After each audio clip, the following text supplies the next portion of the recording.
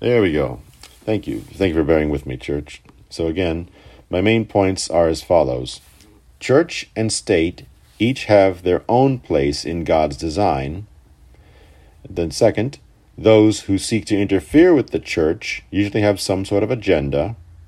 And third, understanding God's design for the state helps it and the church to function properly.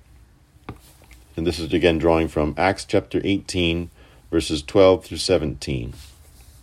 So now that we have everything recorded, let's see, we can take a step back and look at the historical context behind this scripture. What's happening in the time that this is being written? So in the historical context, we've seen that this is Paul's, according to biblical account, this is Paul's second missionary journey, which lasted from about 49 to 52 A.D.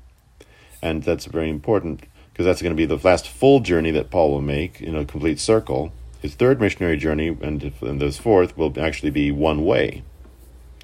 So we're seeing the second main thing that's happening is as we saw a couple last week or so, that this is during the time of Emperor Claudius, when mentions that he was in the earlier scriptures when he commanded all the Jews to depart Rome. This takes about 3 or so years before Emperor Claudius's death. Claudius was part of the Julio-Claudian dynasty. That is, he was one of the first 5 emperors, and it's after his time that we'll see the persecution of the church really start to intensify and be more centralized. So we're seeing this. So this kind of persecution is more sporadic among the Jews. And now we're going to see this is almost before the Roman persecution begins. This will be a great time of testing for the church, and it'll be a time when the church really starts to grow. So then looking more specifically at the verses 12 through 13 speak of Gallio being a proconsul of Achaia, and people are wondering, well, where in the world is Achaia? Well, it's basically, if you look at a map, it's going to be a large, almost like an island-like projection of land, joined to the main part of Greece by a narrow peninsula, and it's a province and region of southern Greece. So it's a rather large area, and then Gallio is the government official who's in charge of it. He says he was proconsul, that's his official title, and Gallio was, according to historical record, the government official from 51 to 52 A.D., so Paul being brought before him is during the very midst of his term in office, and so Gallio is the Roman official who's going to be in charge of punishing crimes, hearing legal cases, in many ways like a mayor today. So we see now the Jews are the ones who are bringing Paul and accusing him before the Roman judgment seat.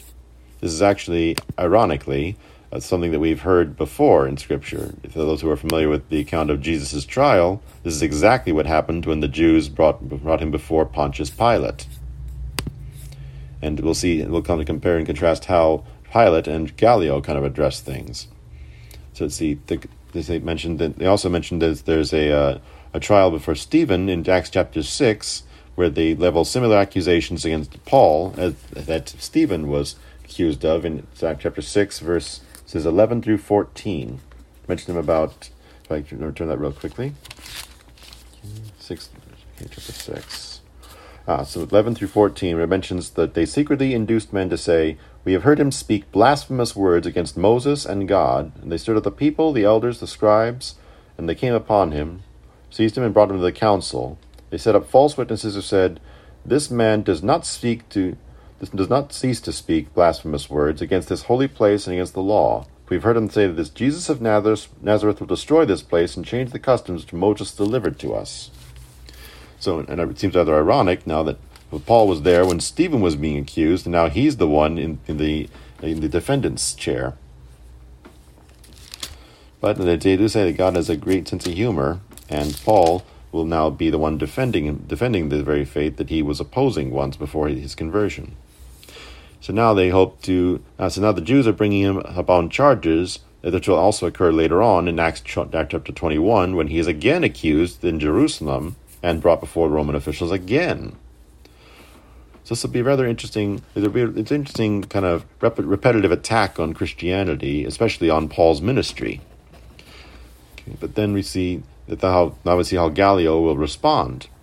In verses 14, he mentions, when Paul was about to open his mouth, Gallio says, "If it was a matter of wrongdoing or wicked crimes, O Jews, that there would be reason why I should bear with you. Continuing to verse 15, but if it is a question of words and names and your own law, look to it yourselves, for I do not want to be a judge of such matters.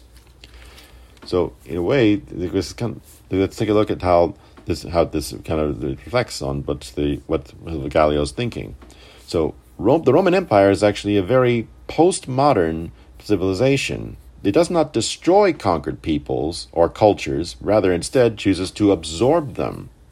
So in a sense, to learn them and adapt them to their own culture, instead of just coming in and saying, hey, you're all Romans now, you'll practice Roman language, Roman culture, Roman worship. No, they choose to say, okay, live and let live. As long as you're loyal to us, we'll let you do as you please. So that was one of the reasons why the Romans were very different as an empire. And then we see the kind of Gallio's statement about, I do not want to be a judge of such matters. In this way, this kind of reflects on Pilate's address to Jesus' accusers, both in Luke chapter 23 and in John chapter 19, where Jesus says, quote, if it's a matter of your own law, judge him yourselves. That's, in other words, Pilate's saying, and Gallio, that's not my job. If you want me to judge religious matters, I'm a secular official. Religious matters belong to the religious authorities. And so, to Pilate and Gallio also, he says, quote, if this is your own law, that's an internal dispute, I'm an outsider, I'm not going to step in and try to take judgment where I don't belong. So this is where we see, even after he drives them away, and the Greeks are trying to beat up the ruler of the synagogue, says, quote, hey, if it's a religious matter, it belongs to the religious authorities. That's not my job. This is rather interesting, considering today how we look at the states, looking at how we view the state nowadays. I mean, when they say the state, so try just going down my notes. So this is where people get to the idea of the separation of church and state. This idea of trying to put a wall between state and church, or religious and secular authority, is actually, in a sense, a very older one. But for us, looking at talking about the separation of church and state, it goes back to a letter written by Thomas Jefferson to a group of Baptists in Danbury, Connecticut. He expresses his support in the First Amendment about the Establishment Clause, saying, quote, I contemplate with sovereign reverence that act of the whole American people who declared in their legislature we should make no law respecting an establishment of religion or prohibiting the free practice thereof, thus building a wall of separation between church and state. Now, the problem is that people read that, and they think, that means Jefferson didn't want the church to mess with the state, that the religion needs to be separated from the government. But a lot of the people, including the revisionists today, have taken that completely out of context. It says, in fact, the historical record says, according 2 days after he sent the letter, Thomas Jefferson attended a church service conducted in the House of Representatives. It's a rather interesting situation that they don't include that in the history lessons sometimes. But just interesting to see how the whole separation of church and state has been taken completely out of whack, but people trim it to fit their own agenda. But we see, in a sense, Gallio and the Roman authorities are actually very much practicing much more the true state of it, or the true mission of separation of church and state. And that's what we'll see looking at... pardon me, I lost my notes for a quick sec. There we go. So in this case, looking at the church and state, kind of breaking that down. The church, of course, being the body of Christ, but also being symbolic of a spiritual authority in the United States, versus the state, meaning the government that we elect. It's the secular authority that's not religiously based, and each of them has their own area of power and authority as per God's design. Going through the Truth Project, they talk about looking at the religious side and the secular side, looking at God and man, living you and God individually, then the family and the church. And on the other side, we have labor, the state, and the community. Each of them goes from the personal level to the corporate level, and God has a place for each of them, but when we don't respect that, that's when things get out of whack. So, for example, looking at God, going back to the Old Testament, looking at Israel's leadership roles, I've done a blog post on this. This looks at how God called specific people to specific roles for their time and for their lives. Where, for example, the three leadership roles in Israel's time there was the prophets, who were like the social critics and God's messengers to the people. There were the priests, who were the religious authorities and modeled the relationship with God for everyone, and the kings, who were the secular rulers who modeled rulership. But the things only get out of whack when people overstep their boundaries. For example, in 1 Samuel 13, Saul oversteps his authority as king when he chooses, instead of waiting for Samuel to offer a sacrifice, Saul goes on ahead and offers it himself, basically taking the role of a priest as well as a king upon himself. And that was something that's rather tragically that the pagan kings did, and that shows how Saul, in a sense, wasn't truly following God, or did not have a heart to follow God like later kings would. And so he, in a sense, followed the human example instead of the divine instruction like he should have. So the whole purpose behind separation of church and state looks at how the state should not interfere with the church just as much as the church should not interfere with the state. So looking at how this is modeled, looking at church history now, we see how originally the church is separate from the Roman authorities, sometimes being even persecuted by them. But even after the church is legitimized, we see things get a little wonky. A little weird, if you're not familiar with that terminology.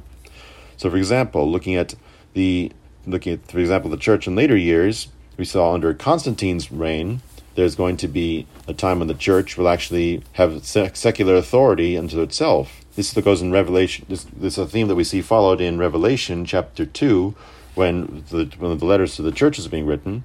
The third church, I believe it's translated either Pergamus or Pergamum, that represents what they call the indulged church, when Constantine started giving patriarchs, that is, pastors of important churches, the same authority as Roman leaders.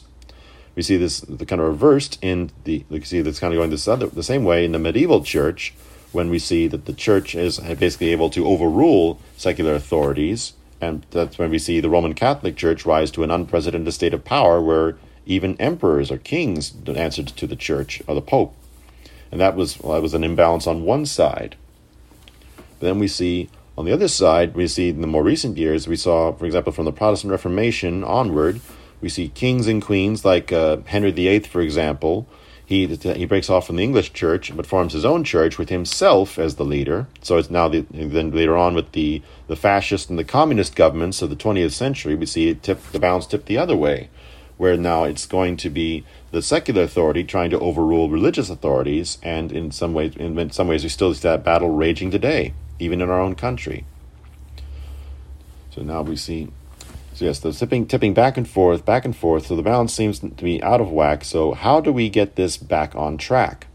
Well, honestly, if something's wrong with the design or if the way it's implemented, go back to the designer. What does God say about how the church should operate? Well, let's see, looking at both the Old and New Testament, there's some examples of this. The main thing about this is that we see that the people are honoring God first and foremost. So we see the first, going back to my namesake prophet, Daniel chapter 3, when we see the golden image being set up in Babylon, and says anyone who doesn't bow down and worship this image is going to be, basically face a gruesome, horrible death. And we see Daniel chapter 3, three of the Babylonian officials who are Jews, that is, Daniel's three friends, Hananiah, Mishael, and Azariah, or by their Babylonian names, Shadrach, Meshach, and Abednego, as they were called, take a bold stand of faith and proclaim that they're going to stand by God, and they're not going to bow down and worship this image because that's worshiping an idol, and God calls us not to do that. And so the king says, I'll give you one last chance. You guys either bow down or you're going to be cooked alive. He says, quote, we're putting our trust in God, King. He said, He's able to save us from their punishment, but even if he doesn't, we're not going to bow down. So in that case, they take a very brave stand for the Lord in their own way, and God honors that. And then we see in Daniel chapter 6, Daniel himself faces a similar test, where in the famous account of the lion's den, the Persian king, who now ruling Babylon, is tricked by his advisors who are jealous of Daniel, and they pass a law that basically bans anything but state-approved religion. And so Daniel has three choices. 1, he can stop praying for a while. 2, he can start praying in secret, so he can be publicly keeping a reputation of going along with authorities while secretly maintaining a relationship. Or he can 3, continue to pray as he has, risk arrest, but honor God first and foremost above the government. He goes with the third option. He gets thrown in the den of lions. God saves him from the lions, and he comes out, and the government basically the government says, quote, anyone who tries to condemn this law, or to condemn this God, that's not going to happen anymore. So then again, we see another example of looking at the words from the words of Jesus in Mark chapter 12, verse 17, the famous saying about render unto Caesar what is Caesar's and unto God what is God's. So where Jesus is, there's a question where his opponents tried to make him trip up in his own words about paying taxes to the government. If Jesus said, yes, pay taxes, some Jews might see him as a traitor because they hated paying Roman taxes. But on the other side, if he said no, they couldn't say, oh, he tried to incite rebellion, Rome, take him out. But very cleverly and very, very wisely, Jesus says, show me a coin. Whose image is that? Caesar's. Okay, so if Caesar wants money, give him money. If God asks for your hearts, give him your hearts. So in that sense, Jesus is saying, yes, if the government's making a reasonable demand or making reasonable requests, then do that, but honor God first and foremost in your lives. And then we see the Apostle Paul later on in his own writings in Romans chapter 13, verse 1. He talks about, let me do that real quick. He talks about, let every soul be subject to the governing authorities, for there is no authority except from God, and the authorities that exist are appointed by God. Kind of reflected what we saw earlier in 1 Samuel when David is sneaking into Saul's camp and one of his men tries to kill Saul. David says, don't do that. God put him in power. Basically, the implication was that only God had the authority to remove him, which he eventually did. And so the Apostle Paul, and even in his own writings, possibly writing from jail at this point, he says, quote, to his fellow Christians, quote, if God put these people in power, then as long as they basically try to work with them. But of course, the same implication is what he's drawing from the words of Jesus, as long as the government is not... Oh, thank you, Keefing. Anyway, so as long as the government is not trying to work against God, then try to work with them. After all, because Jesus said, he's not against me, he's not against us, is for us. But, so looking overall at back in the main point, so the church and the state each have their own places in God's design. That's a given point. However, we also see that sometimes people try to throw the design, that sometimes in our fallen world, the design that God put in place is not always, like everything else, gets twisted out of shape. And that's where we see those people, some people try to have the state dominate the church to work the will that way. And then sometimes perhaps the church tries to dominate the state when we get out of line with what God has called us to. And that's when our ministry is affected. But looking back at what we saw, point number 2, those who seek to interfere with the church, like we see with Satan, or the people he manipulates as his chess pawns, have some sort of agenda. In this case, the Jews were taking Paul before the Roman authorities, trying to discredit him, perhaps not much in the eyes of the Roman authority as much as in the eyes of the people, trying to influence the people who were listening to Paul's message and trying to make sure that his ministry did not affect as many as he possibly could. But then the Roman authorities say, well, hold on, there's going to be a time and a place. There's a time and a place for this, and this is not the right authority to judge such a matter. So in a sense, looking at how the Romans themselves, even as non-believers, understood that they did not have the authority to interfere in religious matters, that if this involves God, then the secular authorities are not the ones to answer to that charge. What I mean is that they are not the ones to judge the case. So in that case, looking at what we see today, looking at how the church is trying to be influenced by the either local authorities or the community around us, or even by the authorities in high places, we are called by God to do what is right. If the government is working within God's design and parameters, then we should try to work with the government. But if the government turns against that, then our first and foremost, while we still try to minister and preach to the government, our first call is to render unto God what is God's. So, as believers, we have to take a very serious choice. We look at We have to prayerfully consider what we do, but ultimately, when it looks to what's going to happen in our communities, God is ultimately in control, and He is the one who will ultimately decide what's going to happen, but we are called to be faithful to the purpose and to the calling that He has brought into our lives.